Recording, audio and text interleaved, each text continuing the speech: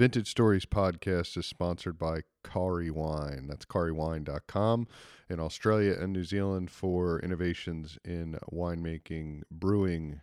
I'm not sure if they do some distilling stuff, but I'm sure they have some things that cross over into that realm. But the big news right now is they have this new product called Smart Analysis, which if it works the way I think it's going to, and I'm sure it will because these guys always come through, it's going to be your sort of all-in-one laboratory analysis. It can, with these different reagents, check YAN, so that's yeast-assimilated nitrogen, malic acid, tartaric acid, glucose, fructose, alcohol, color, I'm guessing that's some sort of anthocyanin test, free SO2, total sulfur, pH, TA, and more. Crazy. It's probably going to piss us all off that we spent money on all this other lab equipment, and this thing looks pretty affordable, and you can sort of pick and choose which reagents you want to use to fit your winemaking needs that best suit you. There's going to be a presentation on the 31st of July at Paratua Winery, 10:30 a.m. to 12 p.m. RSVP with Dean Wishart. That is... pretty sure that is Dean at, or just do it at info@kariwine.com. You can RSVP there and check it out. I'm sure it'll be coming around to different wine regions. I think this is already in Australia or being launched in Australia at the same time. Check it out.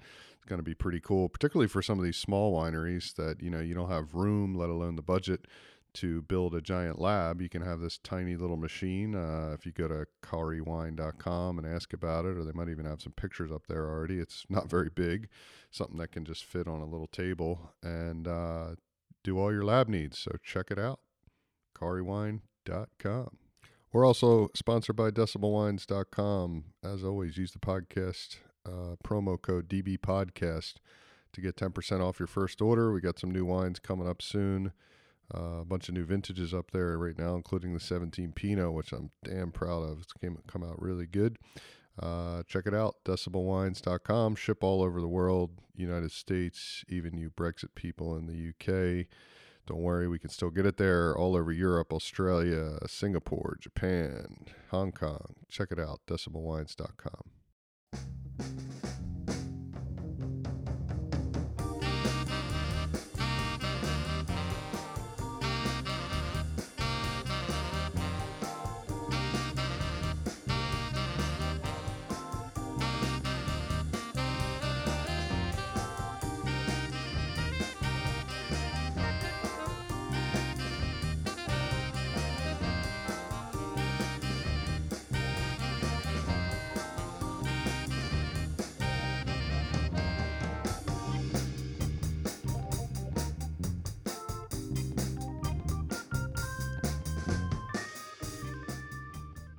Okay, welcome back to Vintage Stories. Again, we are amidst a series I did down a few weeks ago at the Organic and Biodynamic Wine Making Conference down in Blenheim here in New Zealand. I'm going to just do a quick short introduction. Basically, this is a chat with Sebastian Tramon and Christian Rodriguez from Emiliana Vineyards, organic vineyards in Chile, the largest organic vineyard and winery in the world. So those folks who think you can't do this type of stuff on a large scale, these guys will prove you wrong. It's a great conversation. I will say I did hear Sebastian's presentation before we spoke. He is the sustainability manager, and Christian is the GM. He spoke later on in the conference, and that was amazing. I'll follow up our chat with a bit more afterwards. So here is Sebastian and Christian.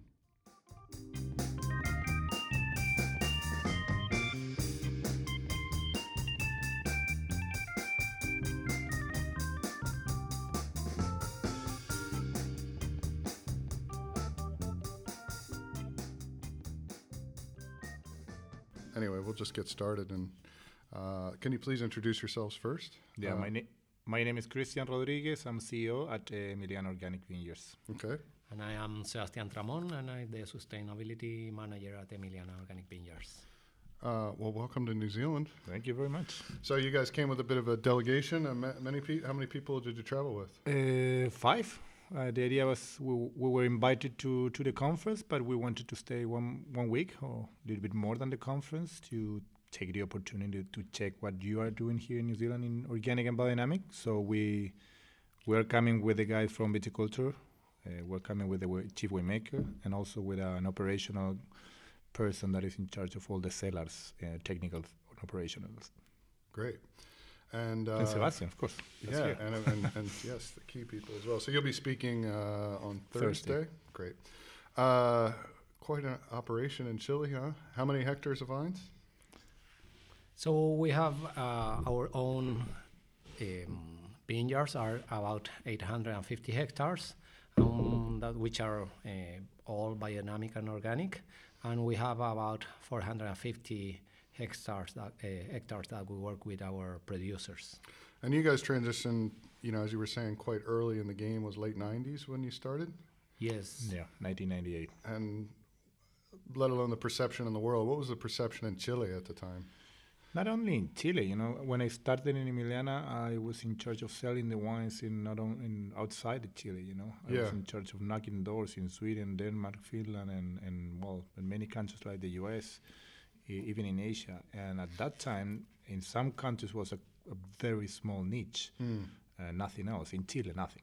Who do you think was on the forefront of that? Because you're 55 countries, you said you were exporting wine. Yeah, well, has changed, but for sure, the guys in terms of market share that they are leading are the Nordics. Nordics, and also Canada, but mainly Denmark, Sweden, Finland. And it was like that in the early noughts, late 90s as well? No, the early 90s, nothing. They started maybe 10 years ago. They started pushing.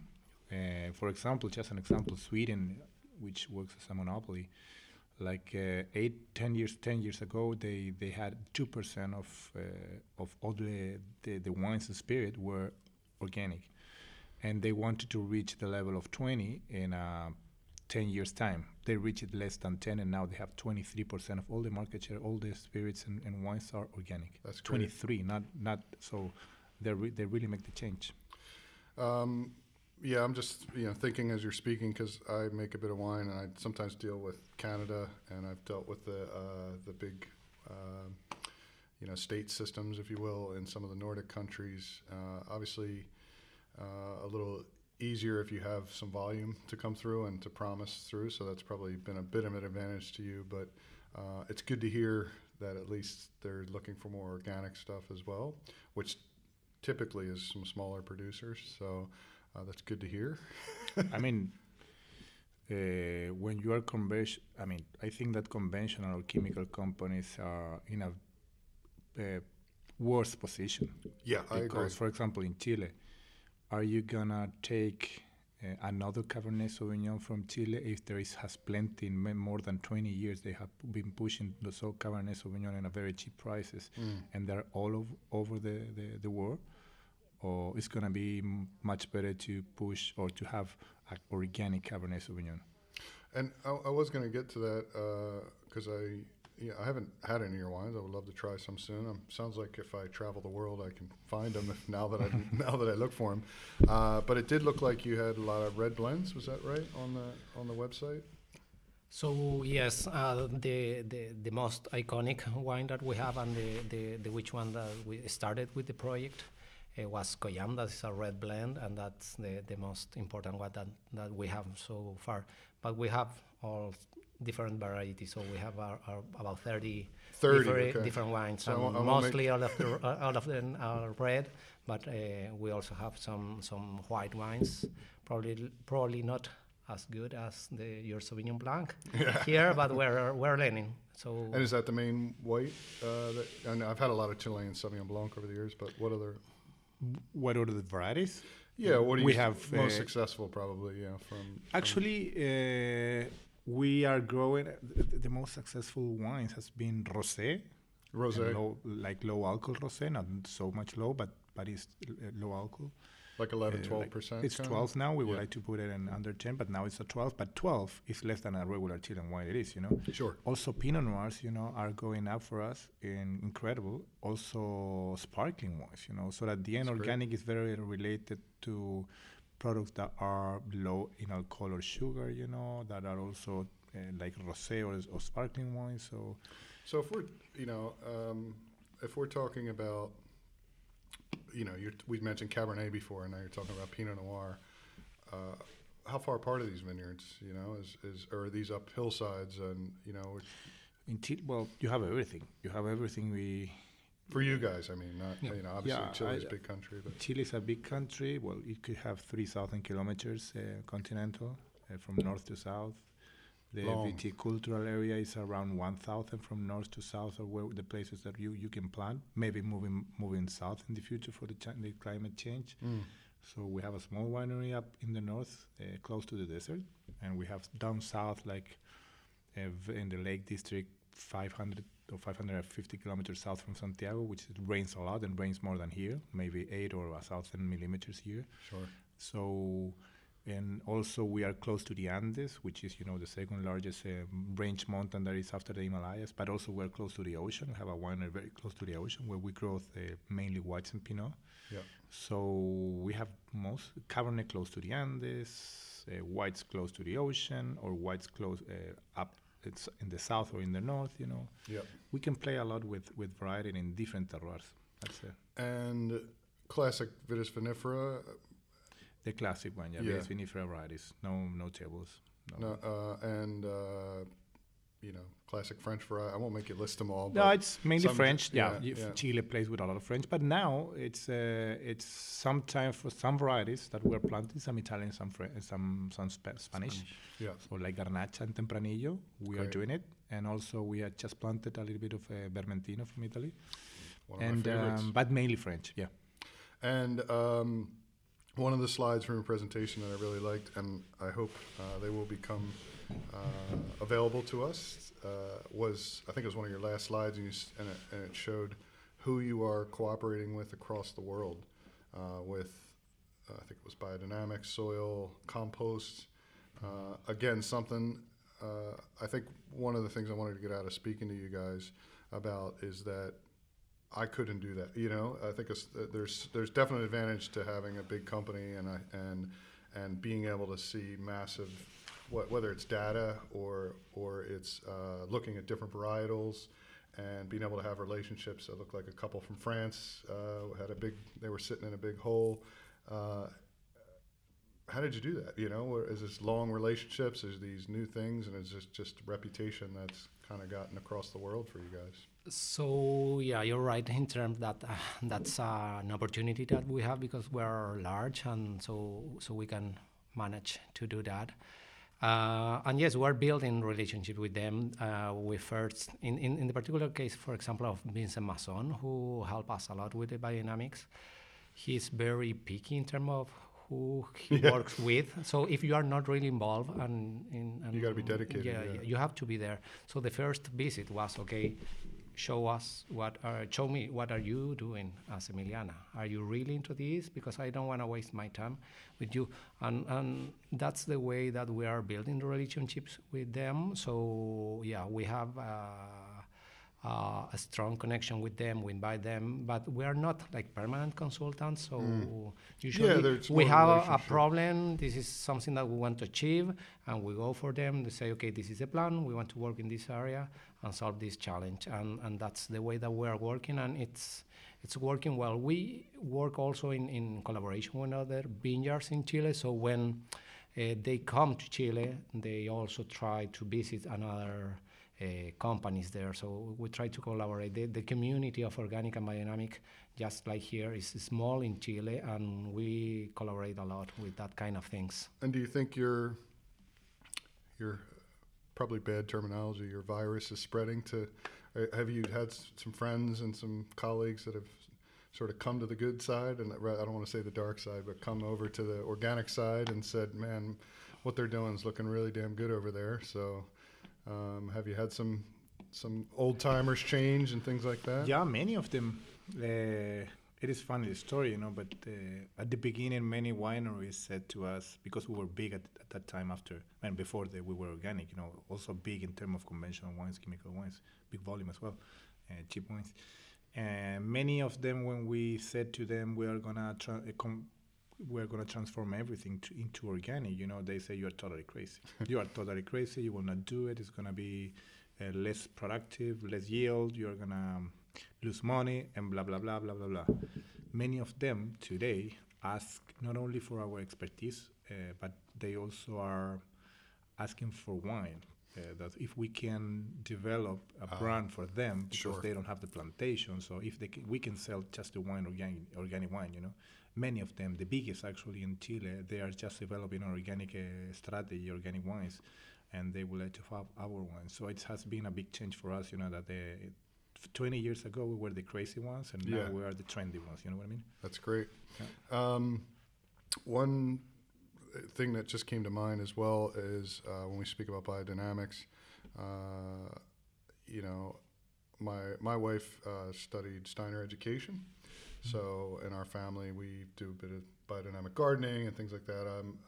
I don't own a vineyard, so I can't say that but if I did, I would go that way. But one of the conversations we have, which is quite interesting, and I read a really great paper by a grower in Italy, an Italian woman recently, is a biodynamic who you might remember her name, but I don't. But basically her argument was that Rudolf Steiner wouldn't have stopped with just because he died in whatever year. He would use a lot of the tools and modern technology, and sometimes a lot of the biodynamic vineyards can get caught up in trying to follow everything by the book of what he said. Yeah. And on the education side, my wife, she's got her degree now in education for early childhood, but she has the sort of same, she went to a Steiner school at first, and she's worked in Steiner schools, and sometimes it's tough to pull those people out and say, listen, I don't know what the equivalent is in education, but if he had a microscope or if he had, DNA materials, he would modernize these things. And I think this is what this Italian woman is speaking about, and I'll try to send you the paper because it was a gorgeous article, very, very well written. And, could you speak on that a bit? Yeah, for sure. So last year, every year we have it's an equivalent, sort of equivalent to this conference in Chile and Argentina. So we meet all the wine growers or biodynamic in Argentina, and the other year in Chile. And last year we had in Chile Jean-Michel Floran, who is the guy who leads the agricultural section in the Goetheanum, that is like the mecca for the anthroposophic movement, not just the biodynamic agriculture, but also the anthroposophic medicine and the anthroposophic education as well. And he was talking specifically about this topic and the way that we have to learn from technology, and technology is not an antagonist to biodynamics. And if you want to be good at what you are doing, you cannot be dogmatic. Sure. So there are things that are changing, and we face a lot of things, not only with technology, but also regarding the preps and the requirements that are in the Demeter standard, because the Demeter standard was, or at least the one that we are using, the international one, was developed in Europe, in Central Europe. That is totally different than Chile, Australia, New Zealand, California. The water spins the other way, first of all. So exactly. So it's something that is changing. It's not something that is static and that you have to follow that. Biodynamic is a lot of observation, and you have to try and you have to learn and you have to see what works well. And if that includes technology, go for it. Yeah. I'm not talking about a genetic modified organism. I think that it did that, but you have to go for that. Yeah, I've seen some stuff. Even I'd heard so much about James Milton. I don't know if you know Milton Vineyards up in Gisborne, but he's kind of the biodynamic sort of godfather in New Zealand. He was one of the first ones to do it in the early 80s in New Zealand. And I'd read so much about it, and, you have to stir this thing and that. And then I walked by his vineyard or on the way into the winery, and he had this pool thing that the water came down and did the vortex for him. Yeah. And I thought, why didn't they put that in the book? That's like such an easy solution, Yeah. And they make you feel like you're going to be farming in the 20s, or something. But it needs to be modernized, and especially after that last speech, we had the blockchain and all these traceabilities, and it seems like more and more we're going to have to provide evidence, and hopefully that I really believe that'll be the thing that'll push all this up to the forefront, is when people can just look at it and go, oh shit, this is bad for me, or this is really good for me as well. So Exactly. Yeah. I guess I won't keep you much longer. I feel like we could talk for a couple hours, but we got a conference to get to, and thank you guys for sitting down and talking to me. Is there anything else you want to say? People, predominantly our audience is in New Zealand and America, but also a bit in Europe, Canada, and Australia as well. So anything else you want to say? Maybe plug the website. I'll put all that up when I post it, but if there's anything you want to say before besides cheers and goodbye. Yeah. Well, first, thank you very much for the opportunity, for the time. Sebastian spoke today very well. I will speak on Thursday, and just the main message that I will speak on Thursday will be that many people, since we started and now, for example, when we come to a conference, always ask why you did it, why you changed it, and why organic or why in a large scale. And we say, why not? Or why conventional? You know what I mean? It's really, there is too many excuses, or many people trying to put this thing down, and when at the end it's very simple to do it. It's really very simple, and at the end people knows that it could be simple, but also they are very afraid about the money, about the cost. And cost is a thing that you have to analyze not in 1 year, in 2 years. You have to analyze in the long term, especially when you plant vines for 20, 30 years, that has to last 20, 30 years. Sure. How is it going to be your cost in 30 years if you continue increasing your level of pesticide or any chemicals that you put on the vineyard? So at the end, there is too many negative things when you speak about organic, when at the end, it's much more complicated or negative, the things that are going around pesticides, or chemical farms, so much more or less Absolutely. the big message here, Yeah, and I think I just keep coming back when I hear people speak, and I go to these things and I talk to growers where I live up in Hawke's Bay or Martinborough. Is what side of history do you want to be on? I think of my grandfather, and he would just say these people are insane. He was a farmer, and it's that's what it comes back to is And I think about my daughter as well. You think about the generations, and you go, what do you really? At the end of the day, what are you going to be remembered for? Yeah. So I thank you guys for doing it. I can't wait to taste some of the wines. Cheers. Thank you. Cheers. Bye-bye.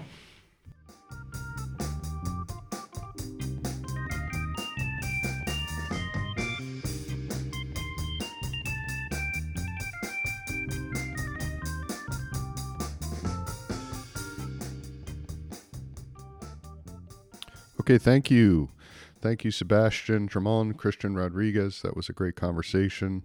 Again, the largest organic winery in the world, so a real honor to speak to those guys. I've got a little order on the way because, as it turns out, Emiliana wines are available here in New Zealand, and we're not talking super expensive wines. I think Christian alluded to that during our conversation. Some of these wines in New Zealand, for instance, are $15, $19. They do have that Kuyam wine that is 46 or something, but that's a reserve, beautiful wine. Well, yet to be seen, but all the reviews I read was that it's pretty serious. So, what is it? 15 years ago, people were saying to me, well, organic wine's not of good quality, and we need to make great quality wines. Then Chateau Palmer, Chateau Latour, Domaine Leroy, Domaine Lafer, these Premier Cru, First Growth wines are all switching to organic and specifically biodynamic productions, and they're doing it for their soil health and the quality, and their quality has, if anything, gotten better. Their production has gotten stronger. They're more susceptible. Of course, there's tough years, just like anything. But they're less susceptible. I don't know if I said more there, but less susceptible to disease. They always say stronger skins, more consistent production, higher quality. So that was sort of proven wrong. And then folks started to say things like, well, it can't be done on a commercial scale. There's, you need to make money and can't just have these premium wines. Then the likes of Villa Maria and, of course, Emiliana, the people we were just talking to, Yalin's people, giant wineries are doing this now. Why? Because they want to make money, because they want to be on the edge, to be the people that are doing the things that are going to set them up for the future. And don't just stop there. I mean, blockchain is coming. They said it. We mentioned it in our podcast. Probably will come up a couple more times in these podcasts. But I just heard that an Australian guy or a couple guys based in Clare Valley, I think it's Jim Grosset and David Travers, have developed blockchain technology for screw caps. So basically, you're just going to be able to go into a wine shop. And this is not far off. This is all coming because you can start to do it with other products now as well. And this traces, from your cell phone, it traces the wine all the way back. And New Zealand's already set up for this because we have all these audits and sustainability things. So we're going to fall right into this really easy. And they're going to be able to see what's in the wine. Was there egg whites used in finding it?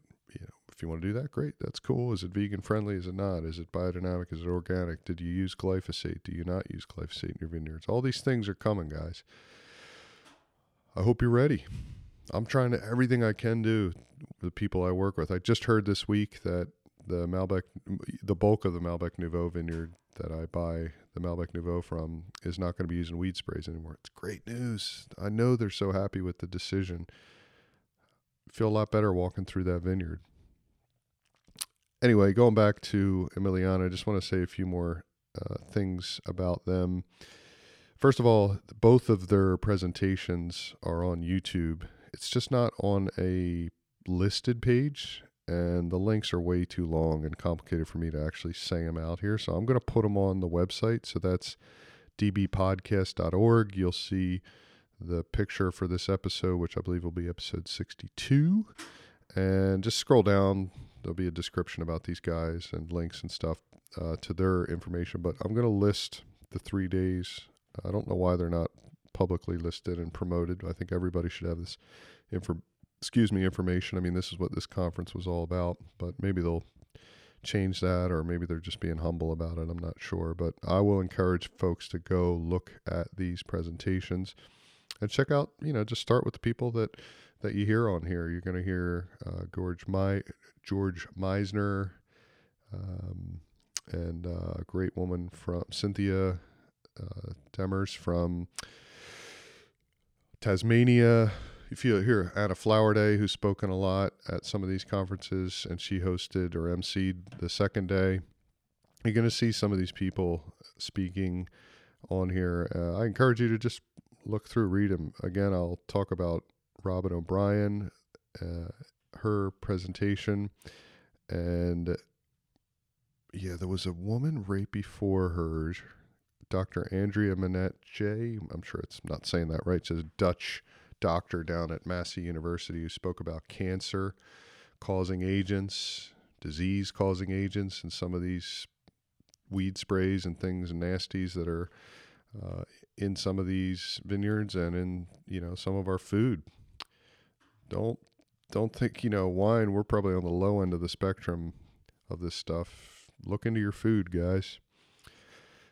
Anyway, check out those two. They're 1.7 and 1.8. So day one, the 7th speech. Day 2 or day 1, the 8th speech. Robin O'Brien. Those two in a row. Whew, they are heavy hitters. They're long, but if you listen to them, you can just play YouTube on your phone and listen to them just like you can listen to this podcast.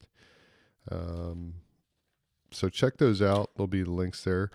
The other thing I want to mention, which is a much lighter note, I know some of the stuff's really heavy, and a much lighter note, a buddy of mine who is from Philly and certainly doesn't need any of my plugs, Dan Dunn, he's an old booze writer. He's written for Playboy magazine and syndicated press thing, junkets on wine and spirits and beer for years and years.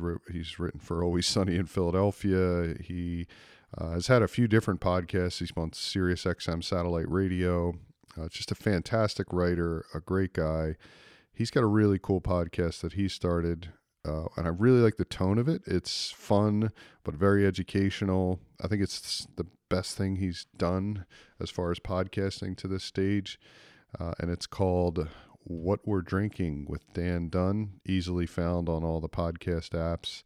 Check it out. They're all like half-hour type of episodes. He interviews some pretty famous people. He's pretty well connected because of his history, but he's just a good dude from Philly. We've crossed paths a few times over the years, and I think you guys should check it out. I think you'll like it. And it might be, I don't want this series on organic and biodynamic things to be too heavy. So just a little something fun on the side to go check out.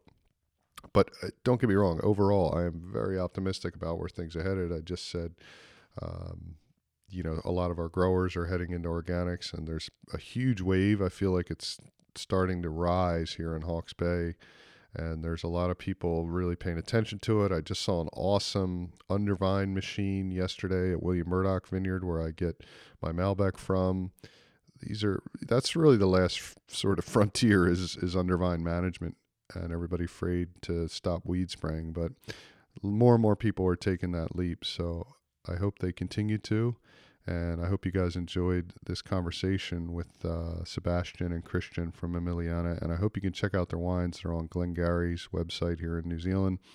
And as they said, I think in 55 countries around the world. So you shouldn't have a problem finding their wines. They make a bunch of different wines. So there's a lot of different ones to try. And start there. And check them out on Instagram. They are at Emiliana Organic. At Emiliana Organic. And guess what? We have our own Instagram now. Rachel, who works with us, has done a great job launching this. She's launched a bunch of clips from previous episodes, a bunch of funny pictures of me with some really cool people. And that is at DB Vintage Stories. So go follow us there. That is a good way to check out, maybe some interesting old episodes very quickly, where we have posted up all these little clips, and we continue to post updates. So check us out there, DB Vintage Stories, and go out and buy yourself some organic biodynamics wines and see how it makes you feel, the vibrancy. Cheers.